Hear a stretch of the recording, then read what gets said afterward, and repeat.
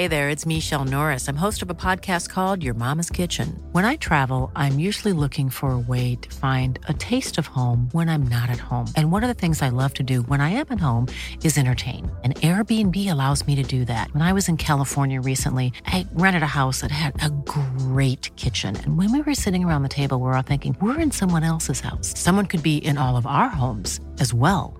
If you have a home, but you're not always at home, you have an Airbnb. Your home might be worth more than you think. Find out how much at airbnb.com/host. Planning for your next trip?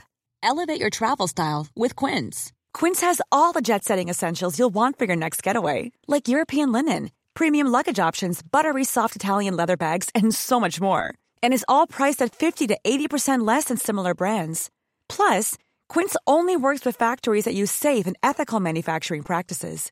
Pack your bags with high-quality essentials you'll be wearing for vacations to come with Quince. Go to quince.com/pack for free shipping and 365-day returns.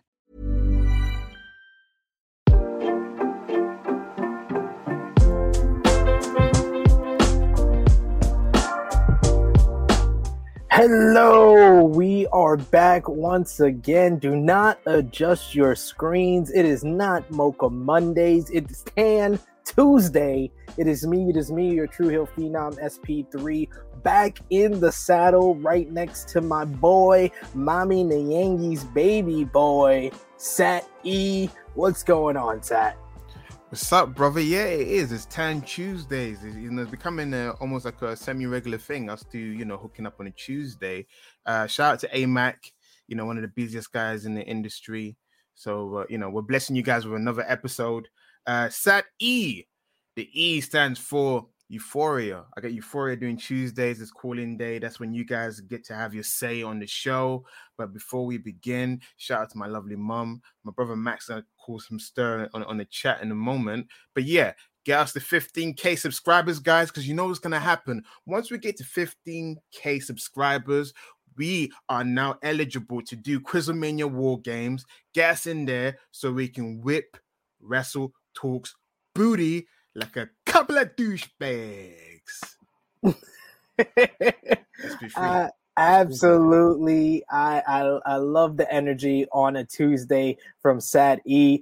Like he said, Alex McCarthy couldn't be with us today. He is taking care of business. It's Anthony Joshua Fight Week, so he is doing the workouts. You can go over to his Instagram. He just did a live stream from the workout, so he's dealing with that. So I was like, hot tag me in, pinch hit. I'm pinch hitting once again here. He's not dealing with the hotel Wi-Fi, Lizzie Stallion, but Lizzie Stallion commenting reminds me about the maintenance call. Of course, drop a like on this video. Share this video on all your favorite social media platforms. If you are new to the Wrestling Daily YouTube channel, hit that subscribe button, hit the bell to stay notified as we approach 15K. And of course, if you want to be like Lizzie Stallion, if you want to be like Bridge Joshi, you can become a Wrestling Daily member.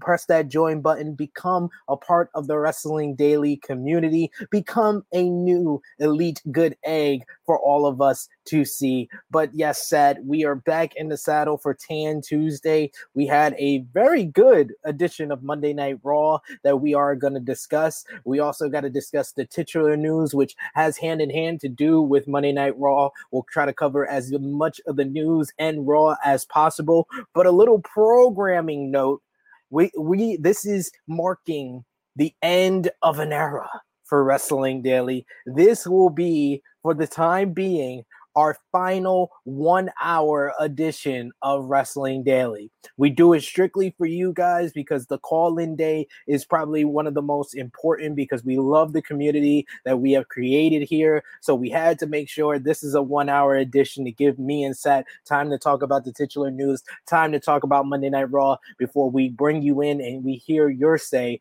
But starting tomorrow, on Wednesday, we're going to be 30-minute Wrestling Daily. So it's going to be a little bit more digestible for everyone to enjoy. You can come in. Me and Alex will talk about the titular news. We'll get into our daily debate, but it's going to be a nice compact version of Wrestling Daily moving forward. 30-minute edition starting tomorrow.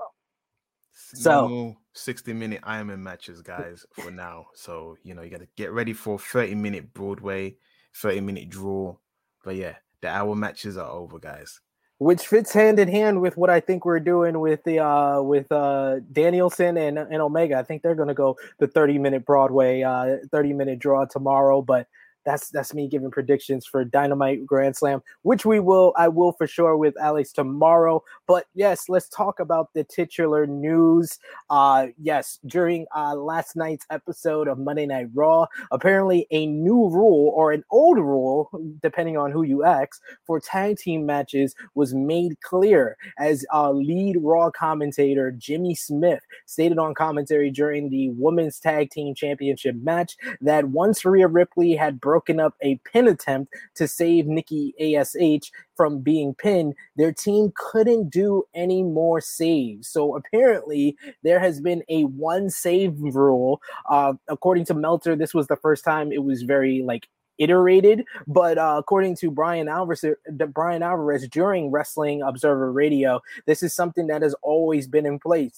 Meltzer said Jimmy Smith mentioned in the Natalya match when Rhea Ripley made a save. Now they're not allowed to do any more saves. Evidently, they are now doing a one save rule. What was the rule before that?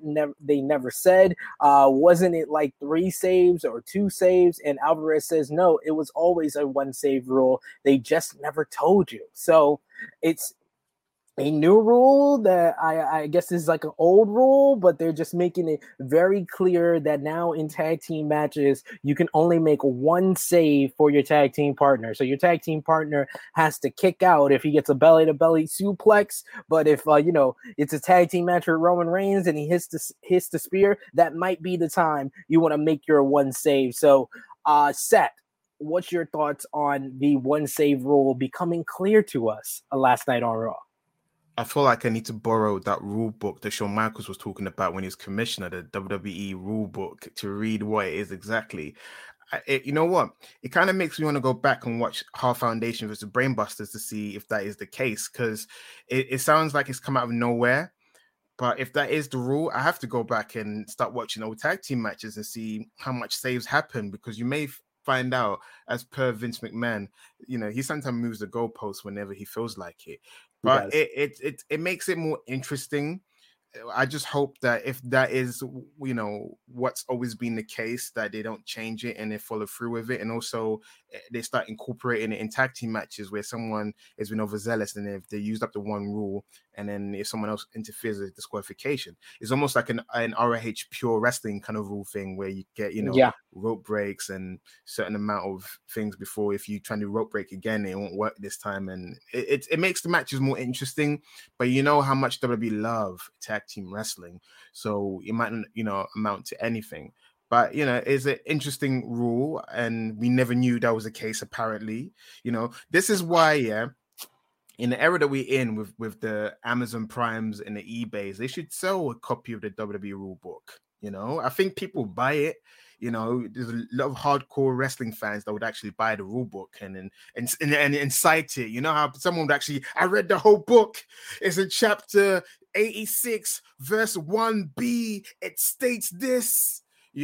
So yeah, it clarifies things, but it's a bit bizarre that, after all these years, we finally find out that's the rules.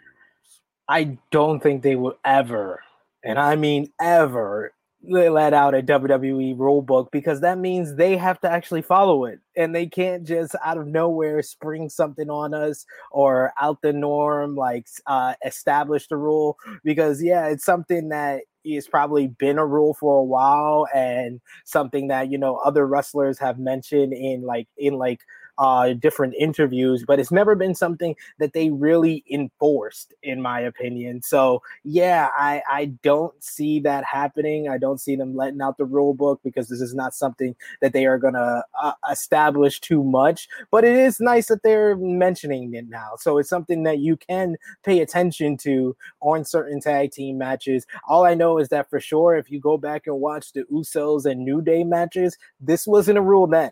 This wasn't a rule then because there was a lot of breaking up of pins in those tag team matches. And those were some of the best tag team matches we've seen on the main roster in the last decade. So yeah, I don't think that is the case, but Sat, that's good. A nice little segue into what happened on Monday Night Raw. I know I saw somebody in the chat be like, "No, that's not talking about Monday Night Raw." This is actually a time that I want to talk about Monday Night Raw because it was actually a very good episode, in my opinion. Bookend by two pay-per-view quality matches, and it kind of shows that at this point in time in the WWE, hot-shotting might be the way to go. Because it wasn't a boring, typical Raw where you can sum it up in about 2 sentences. It was something that you could talk about.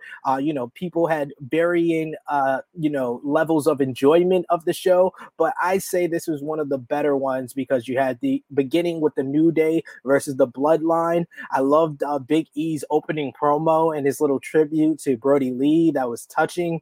You had the Bloodline come out. Then those two teams had a very good 6-man tag team match, only marred by what was a finish to protect the New Day, but it came off very stupid with the referee seeing Bobby Lashley get involved and not call a disqualification, but the Bloodline won, and then that led into later on in the night a triple threat match, which I thought was even better than the opener of Bobby Lashley, Big E, and Roman Reigns. What was your thoughts on the 6-man tag, and what was your thoughts on the main event, Seth?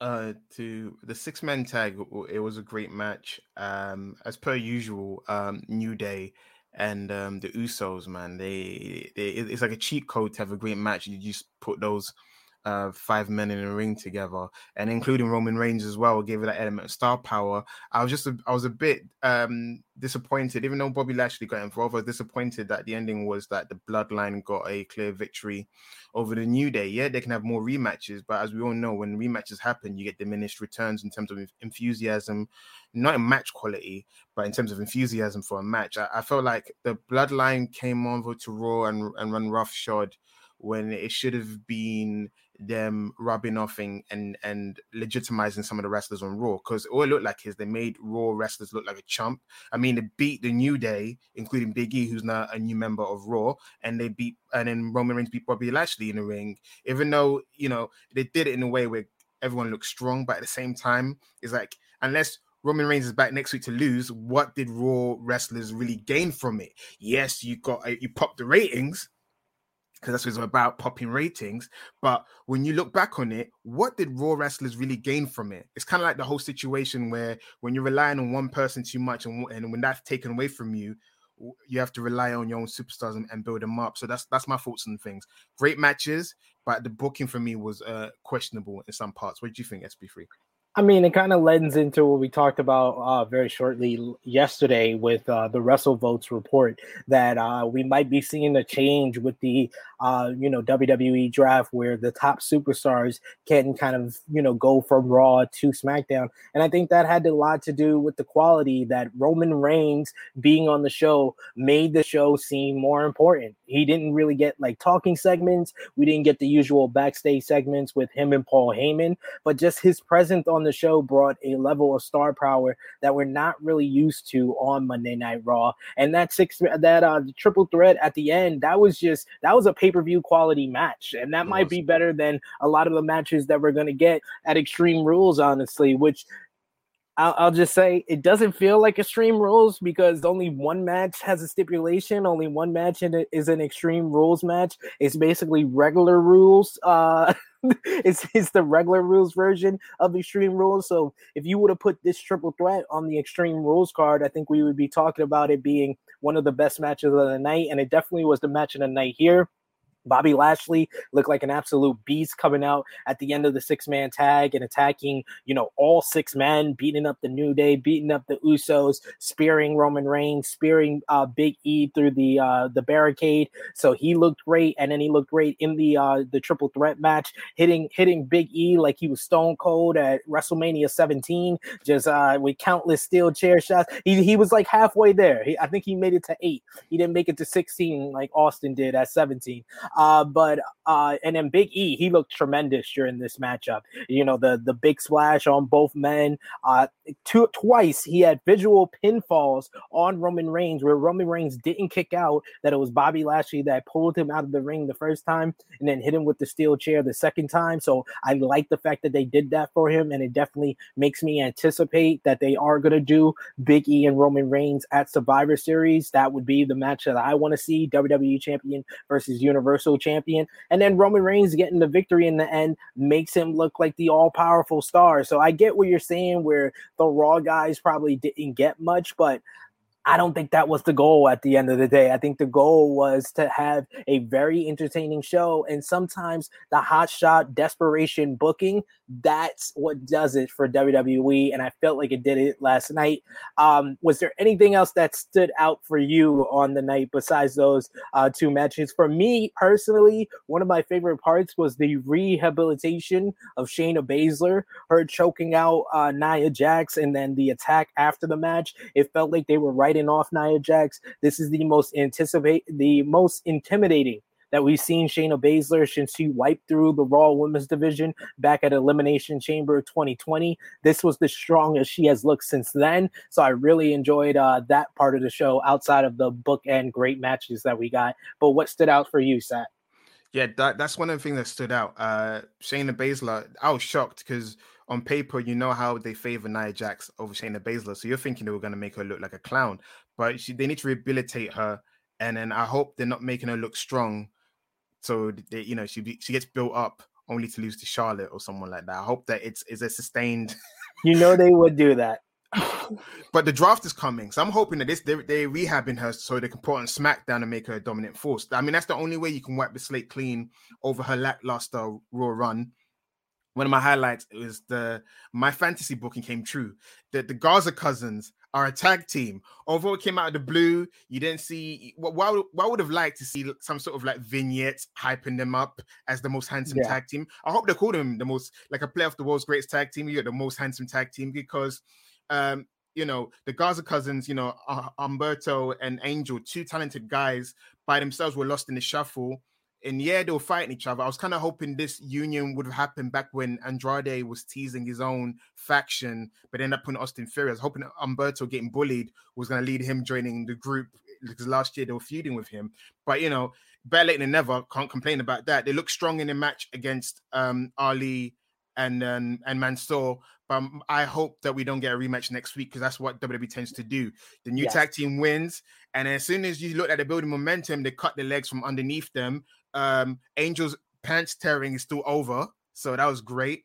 Charlotte's promo segment with Alexa Bliss was great. I love them 2 feuding for the very reason that Alexa Bliss is like in this same wheelhouse as Charlotte. She gets this kind of push where she always looks great. Charlotte always looks great. So to see them together, you can see that WWE loves both women. So they equally get to throw mud at each other and they equally look strong against each other as well in a fight. And then they said some, below the belt stuff, a little shoot there, brother, a little BITCH word, brother, thrown out there. And I'm excited about the match. The feud is good because WWE like both women. It's not like Asuka where they will, she get punked out every single week and barely gets a promo. They like Alexa Bliss, Charlotte, and yeah, it was great.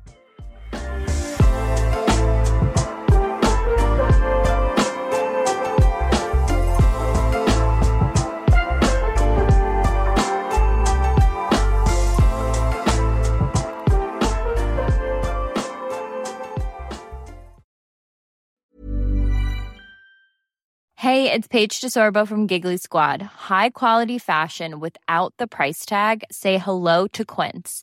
I'm snagging high-end essentials like cozy cashmere sweaters, sleek leather jackets, fine jewelry, and so much more. With Quince being 50 to 80% less than similar brands. And they partner with factories that prioritize safe, ethical, and responsible manufacturing. I love that. Luxury quality within reach. Go to quince.com/style to get free shipping and 365-day returns on your next order. Quince.com/style. Hiring for your small business? If you're not looking for professionals on LinkedIn, you're looking in the wrong place. That's like looking for your car keys in a fish tank.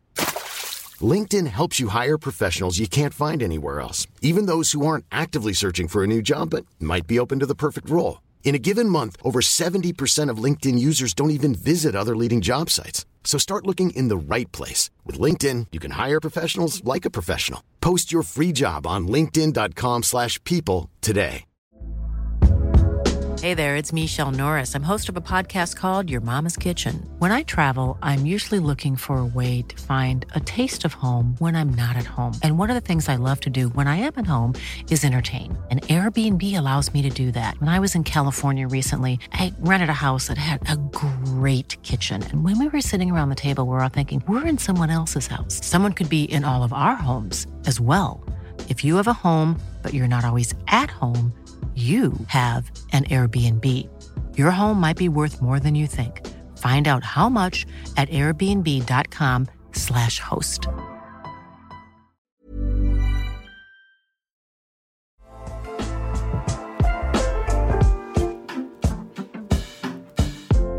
Yeah, I thought that was one of the stronger Alexa Playground that they've done. I mean, when it was just them coming at each other, that's where it really was the highlight. It's just I'm kind of over the doll play and, you know, them relying on, you know, Lily and Charlie. It's a little too much for me. Like, these are two grown women. These are two women that can stand on their own 2 feet. And when they were throwing jabs at each other, it was the closest WWE has gotten to a women's promo to what we got on AEW Rampage with the phenomenal Ruby Soho and Britt Baker promo exchange. That's on another level than what we've been seeing really with Bianca Belair and Becky Lynch, and even what we saw with Charlotte and Alexa. But there was that little glimmer of hope that there is something there when Charlotte was coming at Alexa, and then the ad-lib line of "the woos are not even you," and "don't you get me started on originality." Bray Wyatt, right? That. Listen, that's what I was bursting at the seam to say something, so I didn't want us to miss that. It's kind of like, "Don't you come at me about originality," and I was like, "Oh." And also a quick thing as well, what I found funny, a weird random thing. So Adam Pearce, when he interacts with Paul Heyman on SmackDown, he's kind of like a quivering dud. But on Raw, for some weird reason, he has balls on Raw. He was shouting in Paul Heyman's face. I'm like, where's that Adam Pearce on SmackDown? Does he have some bipolar situation where he get his balls on Raw and loses, you know, his balls on SmackDown? Like, you know, that was. I mean, my only thing is I remembered what happened on SmackDown, and I was kind of upset because why didn't Paul Heyman, Bobby Lashley, or Big E get fined like Naomi did? Why Naomi the only one out here who getting fined for yelling at Sonya Deville and Adam Pearce, while these people should just barge in and yell at them and nothing can happen? They get a main event match. Naomi can't even get a match, and she yelled at somebody and got fined for it. That's ridiculous. That's a double standard, and I don't like it. I don't like it either. I'm just waiting for Naomi to cut a Bret Hart style promo and just tear things up and join the bloodline and make Sonya Deville a quivering mess. And, you know, get on your knees, kiss my boots. Feel the glow. Feel the glow. And we want to hear from you guys what you think about the new rule with tag teams only having one save, what you thought about Monday Night Raw. Of course, you're going to have your say in about 10 minutes. We're going to put the link in the chat for the call-in edition so you can come on screen and have your hot take, have your opinion being said, or you can send it in with the Ultra Chat, WrestleTalk.com/wrestling daily. We would definitely appreciate any hot takes, any opinions that you have to say. So let's hear from you guys. We're going to hear from you guys being on screen with us. But for anybody who doesn't want to be on screen, WrestleTalk.com/wrestling daily. We got a few more people watching. Remember to throw a thumbs up on this video. You can also share it on your favorite social media platforms. And if you're new, hit the subscribe button, hit the bell to stay notified for all the great content. 5 days a week of Wrestling Daily. And like I said at the top of the show, this is the ending of one era of Wrestling Daily. No more hour-long Iron Man matches. We're going to 30 minutes starting tomorrow with me and Alex McCarthy. We're going to be talking about the titular news. Then we're going to go right into the debate. We got to make sure we have time for our debates because we've been leaving like 10 minutes at the end of an hour. So now we're going to have to structure it very well suited now with 30-minute editions, but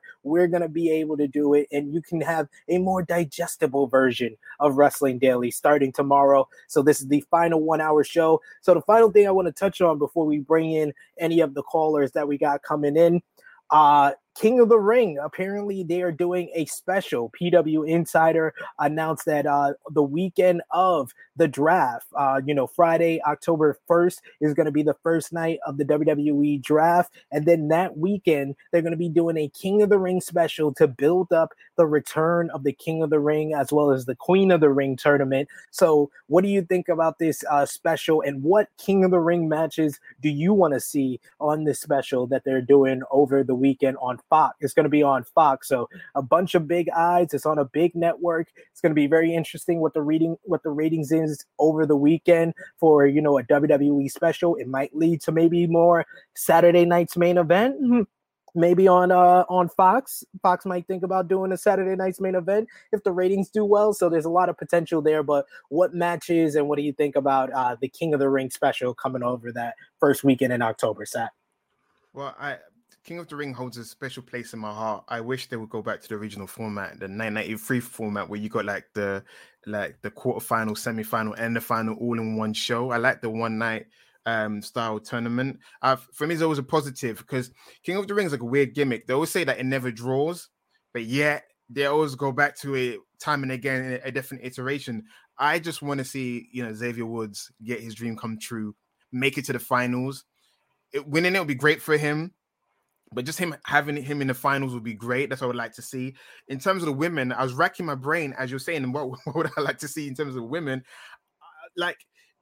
It's weird, but I feel like Zelina Vega and Carmella are the two in terms of heels that would benefit from winning it in terms of being queen. Because I can go with Liv Morgan, but she's a face. I don't want Liv Morgan to win it.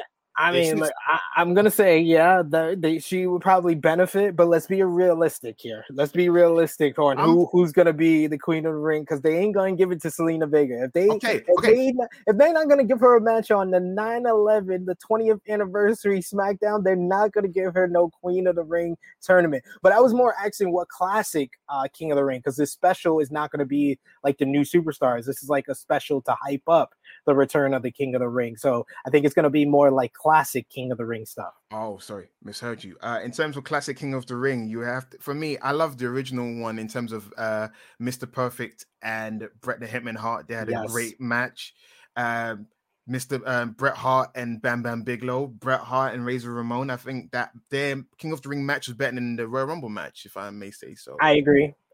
Bret put on 3 totally different matches, and that's why I hate when people say, "Oh, there's never been any good." A lot of people say these two things: "There's never been a good babyface King of the Ring. King of the Ring works better when you're a heel." And I'm just like, Bret Hart was like the first one that won the pay-per-view, and he was one of the better King of the Rings that they ever had. He just didn't need to walk around with the king crown for the next 6 months afterwards. Yeah. And then they also say there's never been any good babyface Money in the Bank winners, and Big E is the latest example of how that works, and it works very well. So I think that's a common misconception to fans, that baby faces don't work. One of my favorite other King of the Rings that was a baby face was Edge, and that he kind of used the King of the Ring to become a baby face because he was in his tag team with Christian, and he showed out in that King of the Ring tournament, had a great finals against Kurt Angle. That's kind of the forgotten match from the 2001 King of the Ring, because Kurt Angle put on a classic with Shane McMahon in the same night. So yeah, those two are like my favorite when it comes to baby faces. But if I'm going to say a match, because we talked about him so much on Mocha Monday yesterday, Owen Hart versus 1-2-3 Kid from King of the Ring 1994. That's in my top 10 must-watch Owen Hart matches. And Owen Hart is one of my favorite King of the Rings. The King of Hearts, Owen Hart, winning the King of the Ring in 94. That was great stuff because he had the whole collusion with Jim the Anvil Neidhart. So there was a great stuff going on story-wise and match-wise, that match with 1-2-3 Kid. Any other ones you want to see for this special on Fox the first weekend of October, Sat? Another one I would like to see, let me see, from 98 King of Strings. I'm trying to remember because for me, the best ones were the early years one. Those are the ones I remember. But also, I guess the Stone Cold promo, I'm saying the promo because his matches, I mean, Mark Merrill bust left his lips. So it's typical 96 where they didn't get into second gear. It was just stuck on first gear. I just did Austin promo from 96. In terms of 97, oh man, I don't remember a lot of matches. Kurt Angle stuff from 2000. I'll just get right straight to 2000. Kurt Angle. He's like, I'll skip it. Listen, I'm skipping because I'm actually Attitude Era King of the Ring. It's quite hard for me to remember standout moments in terms of matches. I mean, I personally like Stone Cold versus Mark Merrill from the 96 King of the Ring. I love the finals of 97 with Mankind and Hunter Hearst Helmsley when he beats the crap out of him with the crown itself and beats up Mankind's leg. That's good stuff. And I'm surprised. I gave you an alley and you couldn't even throw down the oop. The match that we argued about on our first time Rock doing and Ken Shamrock. Exactly, the best Rock and Ken Shamrock match, the only great Rock and Ken Shamrock match, the King of the Ring 1998. That was great stuff. So you can't forget that, Sat. Come on. No, I didn't forget, but I know how anytime I mention good match, Ken Shamrock, The Rock, that triggers you. So I was doing it for you. I didn't want to trigger you. I was like, I don't have the heart to say it. I want to say it, but I don't want him to start verbally assaulting me for not including the Edge matches, Rhino and Team Wreck in 2001, because they had some good matches in 2001 and in terms of King of the Ring. But yeah, Shamrock and The Rock had a great match in King of the Ring. That's the hill I was willing to die on, and that's when you start frying me for no reason. You said they had classics. You didn't say a classic. You said classics. That is plural. If you don't know one thing about me, Sat, I'm a person of content. Yeah, I did six. I did say that. WrestleMania 14 was it was WrestleMania 14. That was a 5-minute match. Get the hell out of here. Wait. Yo. How can you say Owen Hart and 1-2-3 Kid? And that match was barely struggling to make 6 minutes. Because that was a great 6-minute match. Your criteria does not fit your criteria, sir. Shamrock and The Rock was a 5-minute match that had a dusty finish. Shamrock taps The Rock out, and then he have great classics. Get out! You send Dusty Rose Get out of here. You're ridiculous. Finishes. You're ridiculous. But we want to hear from all of you guys. Send your Ultra chats. We're about to bring you in. I put the link in the chat for everyone to become a part of the era. And yes, Uptown Evido, you're absolutely right. Sat is at the helm for all the random pop-ups. This is the one you should have popped up. The link is in the chat to become a part of the show. We want to hear your hot takes. We want to hear what you got to say about Monday Night Raw or anything going on in the wrestling world. It is now your time to join us for the call-in day. But of course, if you don't want to be on screen, if you're a little shy, you could just send us WrestleTalk.com/Wrestling Daily. And you can send your hot takes, your opinions, your questions for me and Sat E on Tan Tuesday. No, it is not Mocha Monday. It is Tan Tuesday. And we will get to it. So I'm not always here for the call-ins, but we're gonna get to it. We're gonna bring in our first caller, and we got one of the elite good eggs, one of the members here, Briz Joshi, joining us. What's going on, Briz? I'm fine actually. I enjoyed the Raw, but unfortunately, I really missed. I really missed our great team. I really miss Cedric Alexander. I really miss those guys. It could have been great 9-man feud. You're talking about the Hurt Business, Not right? only, Hurt Business versus New Day versus Bloodline. Woo! It could happen. It could happen. For me, maybe I'm setting myself up for disappointment. I have a feeling the fact that MVP's gone away for a bit, Bobby Lashley's on a tear. He may get some backup because I want to see a three-way feud. I want to see a gang warfare. Los Barricos, Nation of Domination, and the Disciples of Apocalypse kind of style feud. Just a three-man gang warfare. Which one is Los Barricos? Huh? Which one is Los Barricos? You can choose which one is Los Barricos. You can choose. I mean, it's obvious who's Nation. MVP will hate it. The Nation, or it could be New Day. Like, I don't know. You choose. Whatever sounds good. I'm just not convinced. I've always been under the understanding that WWE broke up the Hurt Business, so it's best for us to leave the memories alone. No, Lashley was champion. I think because Lashley was champion, they didn't want him to get cheered. It was a conspiracy. It was designed to get him over as a heel because the Hurt Business was too cool. Sorry, Britt, this is your question. I don't want to take over. Sorry, man. I had another question for you. According to you guys, we have talked about one of the greatest team, the Hurt Business, New Day, and the Bloodline. But according to you guys, which team can be the worst faction of all time? According to you, it can be from any promotion, but I have one for you. Who's yours? Have you ever heard of the faction named RDX? RDX? Yeah, maybe the worst faction of all time, in my opinion. It's under TNA banner. It's from Rinka King. Do you want to know who was the member? Yeah, go of the RDX. Saurav Gujjar, the other original Indus Sher guy. Second guy was Jeff Jarrett. Third guy was Scott Steiner. Fourth one was Brutus Magnus. Fifth one was Abyss. And the sixth one was Sanjay Dutt. Maybe the worst team ever. How long would they last for? How long were they together for? They were there since day one. The show was to now. Because the show was only 26 episodes long. TNA really dropped the ball on that. It was an Indian indie promotion under TNA banner called Rinka King. Rinka King. In 2012, and Scott Steiner was running like a bull in the crowd, attacking the crowd. It was marvelous thing. I have been to only one wrestling show in my whole life, and it was that show.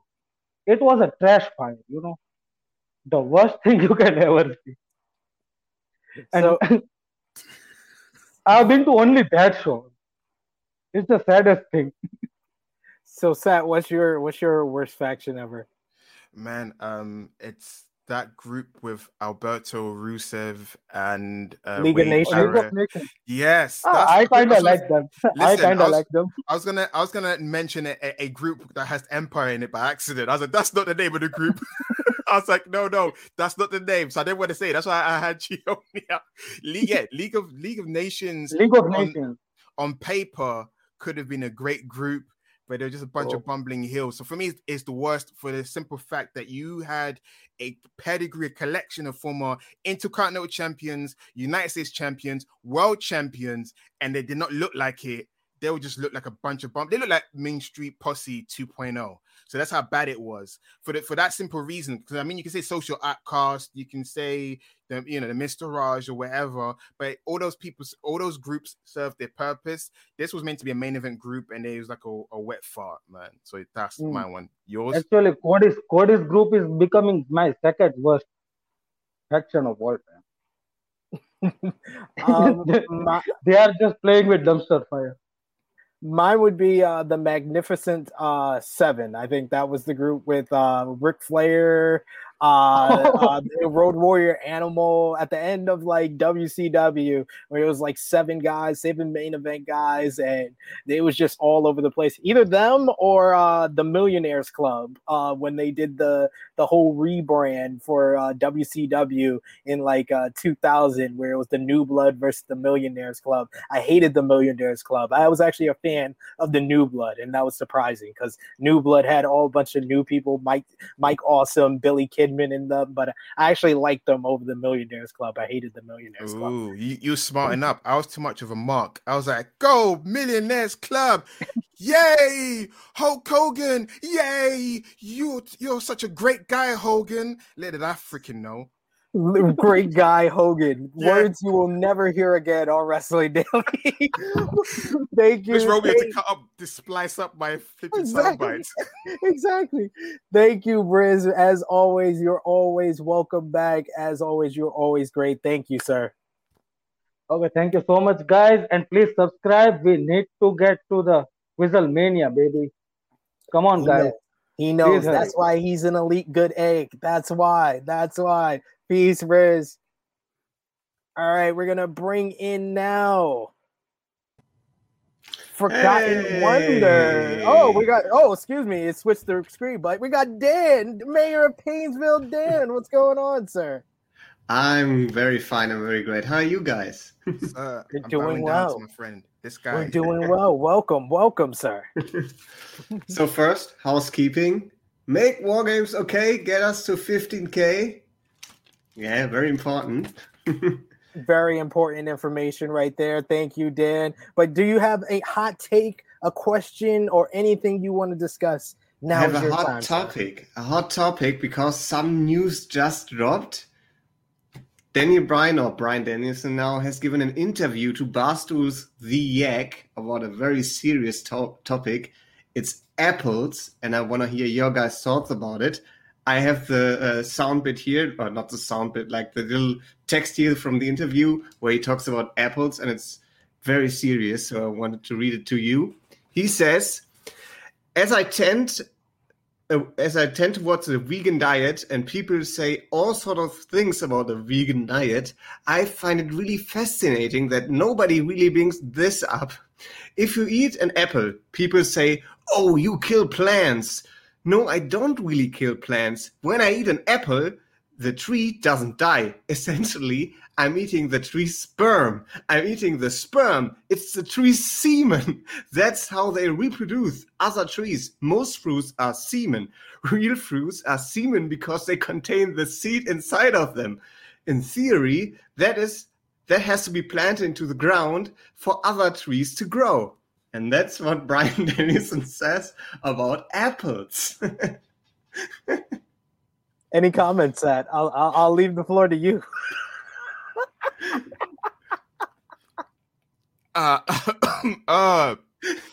Dan, I am speechless, man. I'm speechless. Apple's been nutting inside my soul all this time. My goodness. Well, I'm happy I know this. I'm getting some nice nutrients.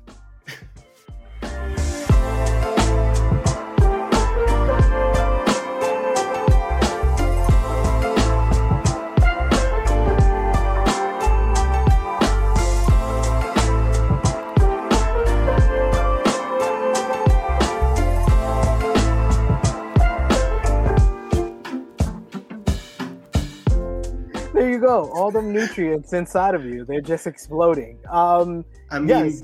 Brian has to know he was part of the infamous Team Apple, if you remember. Yes. He's an Apple enthusiast. If that didn't say he was an Apple enthusiast, I don't know what will. But that is some useful information for us. I thought you were going to bring up his column on the Players Tribune, but I think that's even better. This is even better than him saying, he wished people, could see Vince McMahon the way he does. Wow. Can you, for anyone who's just joining us, can you repeat that one more time? Repeat that quote one more time for anyone who missed it. Of course, Brian Dennison on the topic of apples. As I tend towards a vegan diet and people say all sort of things about the vegan diet, I find it really fascinating that nobody really brings this up. If you eat an apple, people say, oh, you kill plants. No, I don't really kill plants. When I eat an apple, the tree doesn't die. Essentially, I'm eating the tree's sperm. I'm eating the sperm. It's the tree's semen. That's how they reproduce other trees. Most fruits are semen. Real fruits are semen because they contain the seed inside of them. In theory, that has to be planted into the ground for another tree to go. So you heard it here first on Wrestling Daily, Tan Tuesday, that Daniel Bryan is eating tree semen, ladies and gentlemen. He loves him some apples. Oh my God. Thank you so much for that quote. Legend. Nice to see you already know what is the portion of this episode that I'm gonna cut for our social media. It's this one right here. Thank you, Dan. Thank you. Oh, let's bring in Forgotten Wonders now. What's going on, sir? I don't know at this point. I don't know how you feel that. No, I was coming in. I wanted to tell Sat that somebody was going to clip him saying, ironically, let's go Hulk Hogan. But now Dan upstaged me with that. I don't know. I still think that clipping would be worse than what we just heard. But yeah. Yeah, I agree. Dan is like Shawn Michaels, who comes in the back after having a great match, and he's like, follow that. No, guys, so can you hear me all right? Because I don't have my usual microphone set up because I just came home. I was traveling. Is it okay? We can hear you good, buddy. Sir. Perfect. So a couple of things I wanted to mention. First of all, I agree that Raw was very good for once. Was very, very nice. But other than that, I wanted to mention two other things. So first of all, following the WrestleVotes tweet about Raw being hot-shotted and all of that, I saw the let's end the brand split comments creeping up again. And I would like to know what you think about that, because in my opinion, many people who advocate for the brand split to end, it's because they heard somebody say it, but they don't really remember how it was back then. Because we complain now that there are too many recaps. SmackDown was a recap show. They will run like entire segments from Raw, uncut, like 10 minutes, the whole segment from Raw back on SmackDown. And it was just more of the same guys appearing twice as much. It wasn't, you didn't have more people, more variety. In fact, you had the opposite of that. So I'm never a fan of the idea of ending the brand split. I would like maybe them to give better booking and more opportunities to their current roster with the separate brands, so you can build up more stars. I understand that, it may be asking too much at times, but I don't believe in ending the brand split. So that's my first point. And then I just wanted to really softly touch on the Owen Hart news with AEW. I'm sure you're seeing that tweet of the guy saying that he hopes WWE sues AEW because it's disgraceful that they are taking his name when he never worked for them. Admittedly, I wasn't around when Owen was on TV. I discovered him later in life because I found a used copy of WWF Warzone at a GameStop. And there was this Owen Hart guy on it. So I was, who is this? I know Brad, but who's Owen? So I started researching, and then I found out everything that happened. But even I was not a fan growing up. I didn't know him growing up. I don't understand how you can think like that. How can you seriously think that a wife, after years of trauma, after all of that she went through, she finally finds a way to honor her husband without involving, the company responsible, allegedly, one could argue, for his death. And your first thought is, brand warfare, bragging rights, gang wars. Why would you do that? So yeah, I just really wanted to say this to other wrestling people because I don't have any here at home.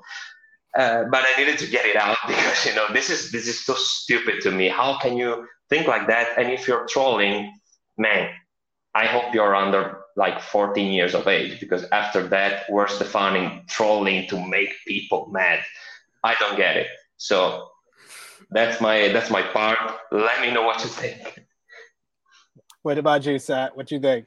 Nah, you're funny. I just want to remind people, if they end the brand split, the epic reign of Roman Reigns as champion will become unbearable because he'll become overexposed. Part of the reason why his reign has been going so well is because he doesn't defend the title every single week, and they've put extra efforts into his matches and into his storyline by crafting it.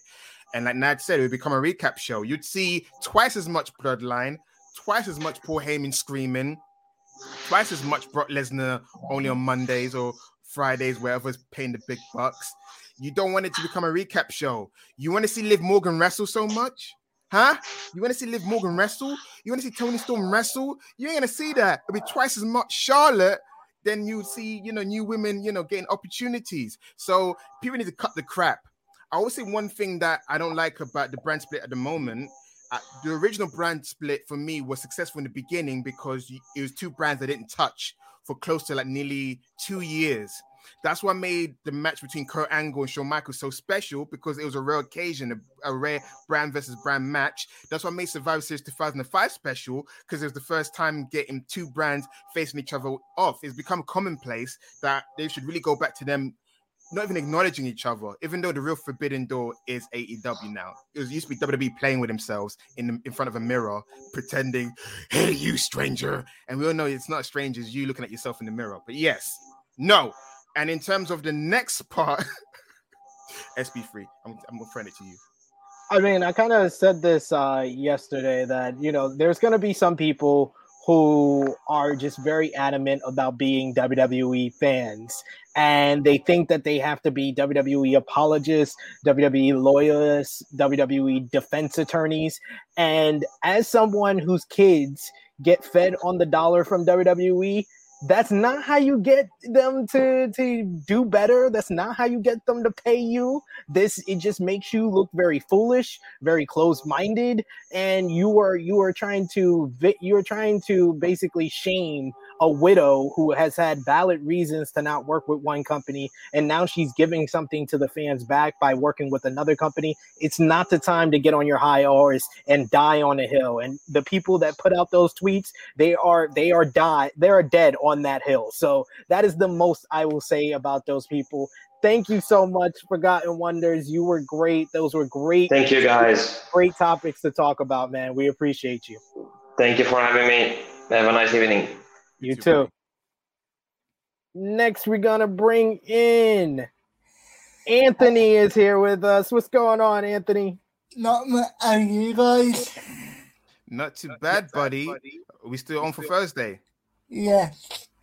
So, what I wanted to speak about, the Owen Hart commemorative tournament that AEW are doing. Yeah. I was thinking I would have somebody like Brian Pillman Jr.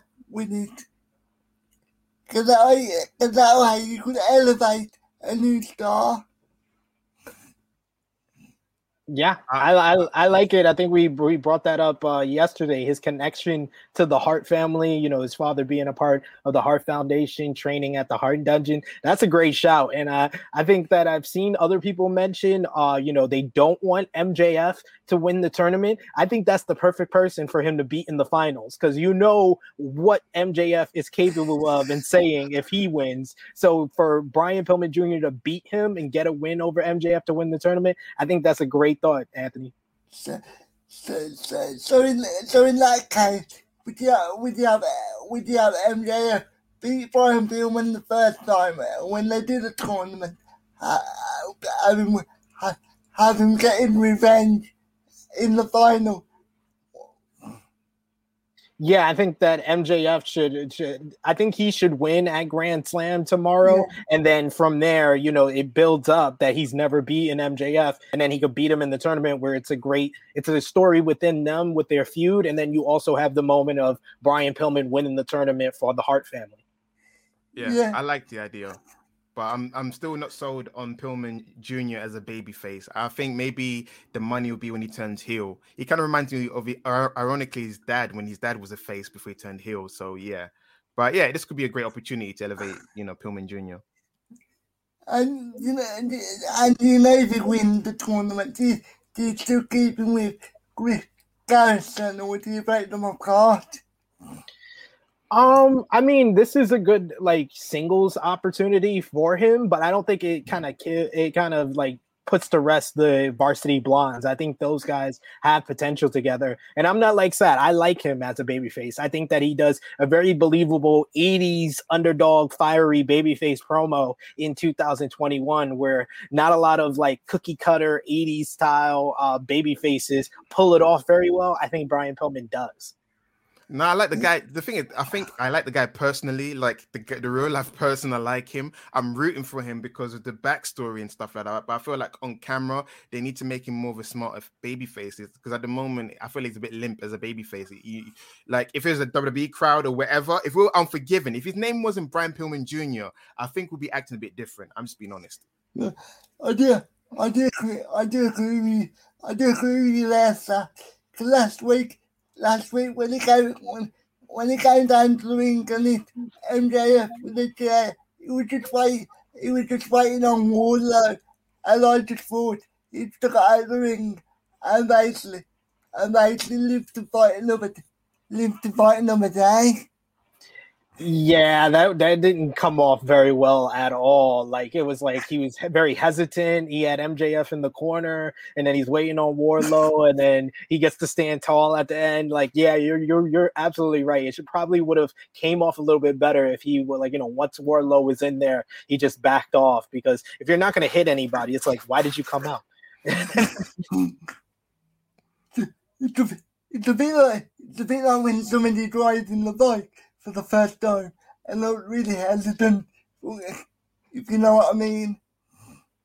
Yeah, that's a good analogy. I feel like Brian Pillman Jr. will become a great player down the line, but you can see a guy finding himself in real time, and he needs to find his babyface character, because the fiery babyface, he's a likability. I think that's why SP3 is attracted to it. He's got a likability factor about him, which makes him genuine, but I feel like it needs to translate in the ring to make him a smart babyface, not like a sap, if that makes sense.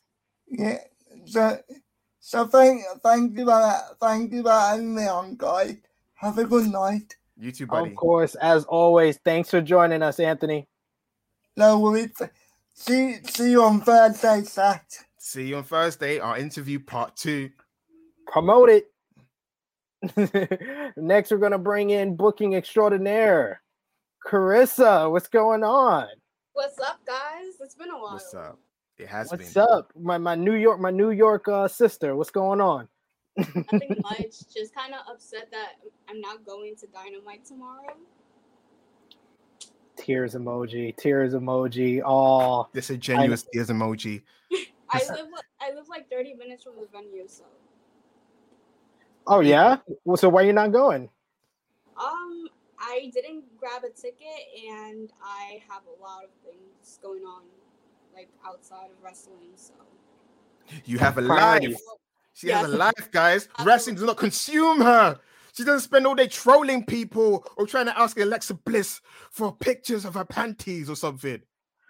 No, she's not. She's not getting mad at Martha Hart No. the bad trolls out there.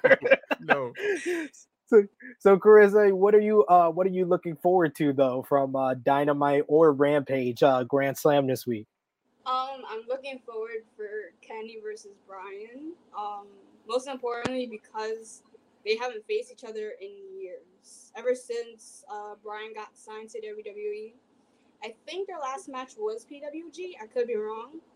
But they haven't faced each other in years. So I think seeing them now in their prime, Kenny being a world champion, Brian, he's 39, 40 years old. And I think their chemistry together, I think it's gonna mean a lot more to the fans and to those who haven't seen them in years, on the independent scene or Ring of Honor or any other promotion. Yeah, I think you're right that their last match was in PWG. I think they did the thumb wrestling. Yeah, they did the thumb wrestling. They versed in a great three-way as well in Ring of Honor. So they have a lot of history, but these are two completely different performers. Like, this was before the Yes Movement, before the WWE title reign for Bryan Danielson. This is before the 7-star, 6-star classics for Kenny Omega. So it's two totally different guys in that setting. In New York, 20,000 in attendance. It's going to be one of the most anticipated TV matches of the year. So, Carissa, I'm going to put you on the spot. I'm going to ask you to put your fantasy booker hat on. What's the finish? How does this match finish on Wednesday? I kind of want to see Bryan submitting Kenny in the Yes Lock. Okay. I'm going for the draw. I think the draw is the best option because Bryan Danielson can't lose, but also Kenny Omega just took the loss to Christian in without the AEW World Title on. If that never happened, I'm totally with you, Carissa. I think that Bryan Danielson should make him tap out or at least beat him, but because of that, I'm going to think the draw is the best option to kind of further build this. What about you, Sat? Yeah, that's the one thing I hang my hat on. It tells a great story because both men look great, and it also sets up for a rematch down the line where Kenny said, "You never really beat me," and Bryan Danielson said, "I didn't really lose. I could have made you tap." It could be a case of got him in a label lock for probably close to a minute, and 10, 9, 8, 7, 6, 1, 0, then probably taps. I like that. I like that. But it doesn't count because, timeout.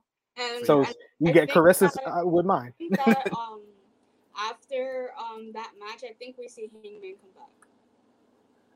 That would be a huge surprise in front of that crowd. I can only hear the cowboy Espit beleated going off. See, I'm sticking to not swearing, Mod Mother. I'm making up for my True Hill Heat brothers and sisters.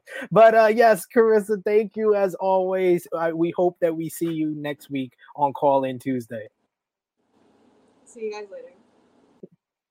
Next, we're gonna bring in Ricardo. What's going on, Ricardo? El Idolo. What's up, boys? How are you today? I'm good, El Idolo. How are you, brother? I am fantastic. I get to hang out with you guys for a couple of minutes. Great for you to join us. Let's hear what you got. A hot take, a question for us, or you want to say you have a statement to make? Let's hear it. Well, there's always my favorite hot take because I love to wind people up. Becky Lynch is mid on her best day. You will get agreements from me here. I've been agreeing with that since she went up against Ronda Rousey, so I'm with you there. Yeah, she's a bobblehead. She's a mid-level worker. Look, the man took off. Much respect to that, right? But she's mid. She's a mid worker. She should be stuck in the mid card somewhere. 4 horse. I won't go that far. I mean, I think that she's not a worker of Sasha or Charlotte, but character-wise, she has improved that. I don't know about this character right now, dressing like all the Spice Girls in one, but I get where you're coming from. Hey, it's the honest truth is she's trying to be Conor McGregor. What's wrong with that? At least she's not trying to be a fairy or an Irish. No. All the stereotypes. It's a WWE diluted Conor McGregor. You can't be Conor McGregor in WWE. It's like trying to say MJF would work well in WWE. He just wouldn't. They would water him down, and he would not be the MJF that we know and hate to love. I always agree with that. I think I said that to Rick Ucchino over on Sportskeeda Wrestling. He said MJF is the person he thinks would leave AEW to go to WWE. And I said it wouldn't be the same MJF. They would try to make him Miz Light, and it just wouldn't work. Yep. Miz Light. That's a really good description. Thank you, Sat. Yeah, absolutely. That's a great description because they would make him Miz Light. And Miz is already Diet Cola to begin with. Man, you know what? You do have hot takes because you know what? Sometimes, there's nothing wrong with being mid. You know why? Because the most mid wrestler of all time, John Cena, he made a crap out of being mid and having great matches. And you're saying me Becky Lynch didn't have a great Hell in a Soul match? She did. You didn't say that Becky didn't have a great match in Evolution with Charlotte. How can you be mid and have great matches? She must be mid, but she can still, hang with great people in the ring. I'm just saying. Because SP feels like John Cena. Yeah, John Cena was always mid. He can't sell. He acts like he's dead. He shuts out spots, but he's good in the ring in areas. He's another one who had a great character, and he when you have a great character, it makes up for being what you would call a mid-level worker. Sometimes that evens the scale. If you're good on the mic, you're great on the mic. You have a great character. It evens up the scale if you're a mid worker. No, but Becky, you know what? I'm going to defend Becky. Becky, yes.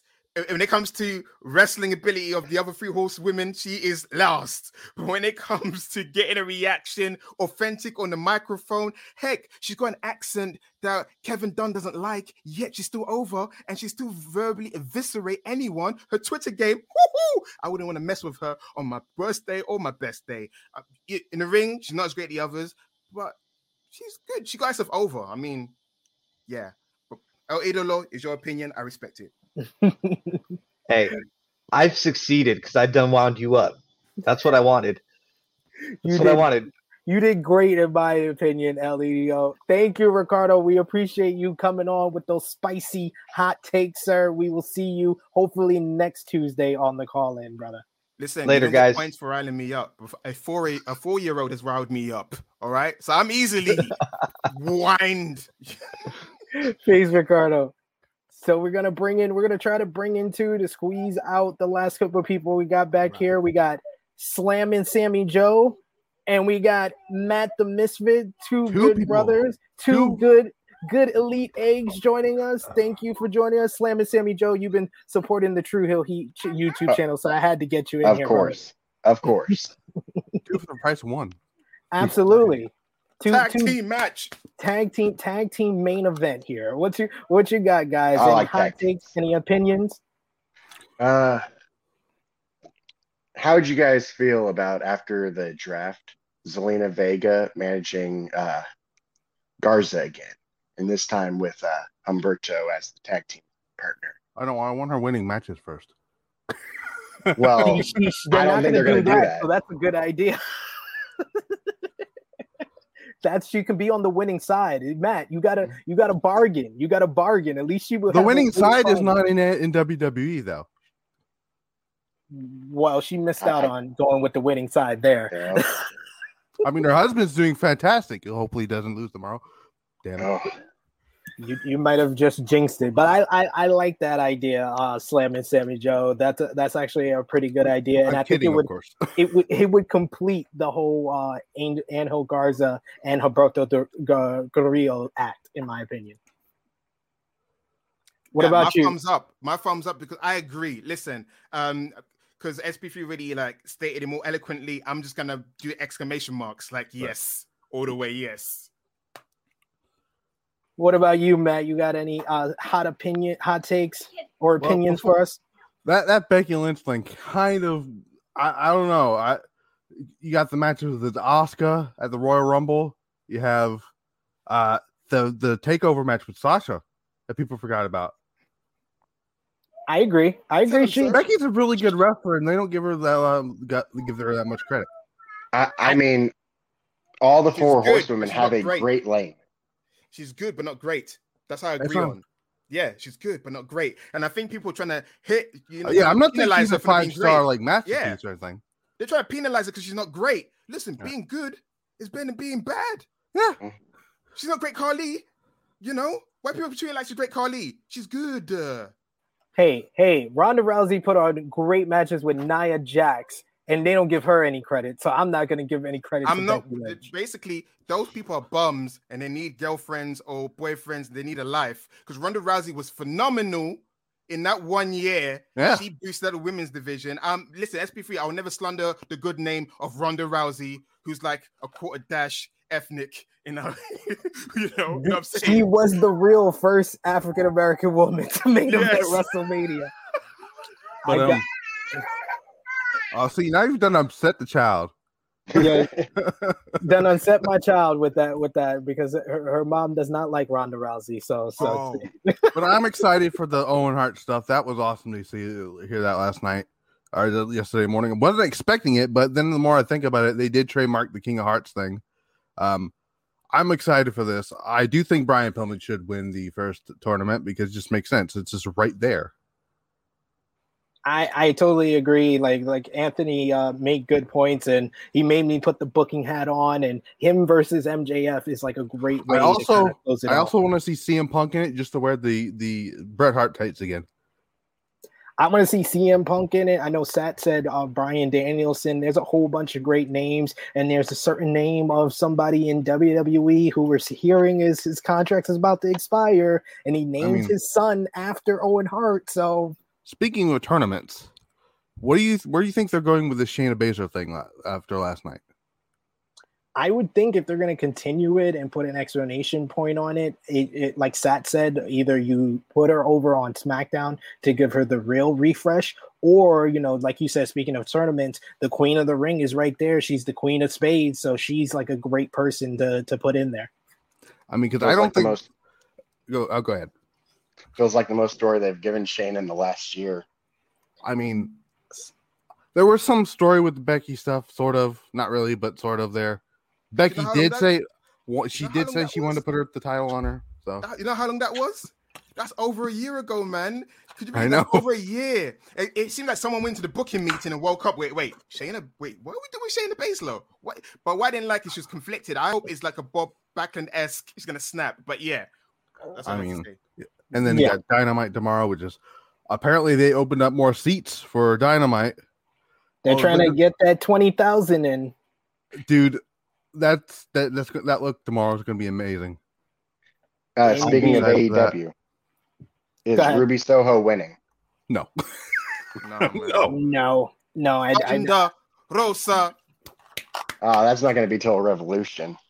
Yeah, I think that Britt has enough people for her to go against, because she still hasn't gone against Tay Conti, Anna Jay. They seem to be building both of them up. They haven't even done the rematch with Cheetah yet. So yeah, they haven't done a rematch with Cheetah. They haven't done Rio, the first ever AEW Women's World Champion. So they have a bunch of challengers to leave her over to Revolution. But if they're gonna build that up as the biggest women's match of all time, inside a steel cage, I would love to see it. That's the only way you can up the ante from them doing the lights out match, which in my opinion was one of the greatest Dynamite matches of all time. And then we got the non-title match, which people still don't understand. Like, Brian never said he wanted the title.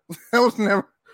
What I think they're gonna do is they're gonna have some schmoz finish. I don't know. I've heard different. Somebody told me that they were starting with that match on tomorrow. I wouldn't be surprised. I made the joke to my friend Jimmy Macaram of AE Recap on True Hill Heat, because he's only going for this match. I was like, it could be the opener, and then you can leave at like 8:30. And he's like, oh, I'm down for that. So it might be. You might be onto something. But what happens afterwards, I think the Elite are going to come down, beat up Bryan Danielson, Hangman Page comes back, and then you start playing the seeds again for Page Omega at Full Gear. And then that's when Page wins the title. That's another one I could see them dragging it out to next year or the end of the year with Page and Omega. Because I don't know. I wouldn't do that for next year because you don't know how hot Page is going to be by that time. Yeah. I think that Page beating Omega after he beats Danielson or Danielson and Punk will make the win even bigger for him, because it would make Kenny even a bigger star. Because you remember when they pulled the thing that was going to be Christian, not Page and Omega at All Out. People weren't very happy about that. But people would be happy if it's Bryan Danielson versus Kenny Omega at Full Gear. I guarantee you the people in Minneapolis are going to sell out that building. I don't know about that. They would, but at the same time, you don't want Hangman to become Sting. I'm thinking Hangman comes out like a Bret Hart Foundation reunion where it looks like the Dark Order is going to break up, and he's the one that prevents it from happening. That's what I think is when his return's going to happen. And then Bray Wyatt comes in and turns on them. could see that. But thank you, fellas. We appreciate y'all being the main event. Slam and Sammy Joe, as always, like I said, brother, thank you for all the support. Matt the Misfit, you're always on Twitter machine interacting with me. I appreciate you as always. And we will see you next Tuesday. Yes, with your hot takes, brother. See you guys. Full Gear is the pay-per-view that was named after Hangman. So him winning the title at Full Gear, full circle there. It would, but you heard my kid. It said no. And remember last year, Omega beat Hangman. That's true. Thank you, fellas. We appreciate y'all. Take care. So I think we see in the background D minor race Salver.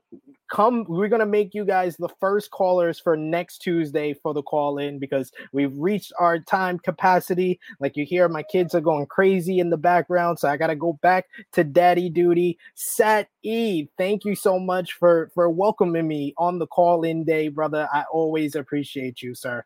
So you're a professional. You handle it with so much poise. Thank you so much for coming on the show, for filling in. I'm being interviewed by Anthony on Thursday. I'll let you know when it's dropping. Thank you so much for coming. 15K subscribers. Red Wrestling Daily. He's the true heel. SB3. Follow us on Twitter. Our Twitter handles are up there. Follow us on Wrestling Daily on Twitter. We're at Rest Daily. So WRES Daily. Follow us there. Thank you. Love you guys. Mwah. Yes, and I will see you all tomorrow with Alex McCarthy as we're going to do our debate of the day. We're going to do a final preview for AEW Dynamite Grand Slam. So until tomorrow, we are signing off. Until then, later, y'all.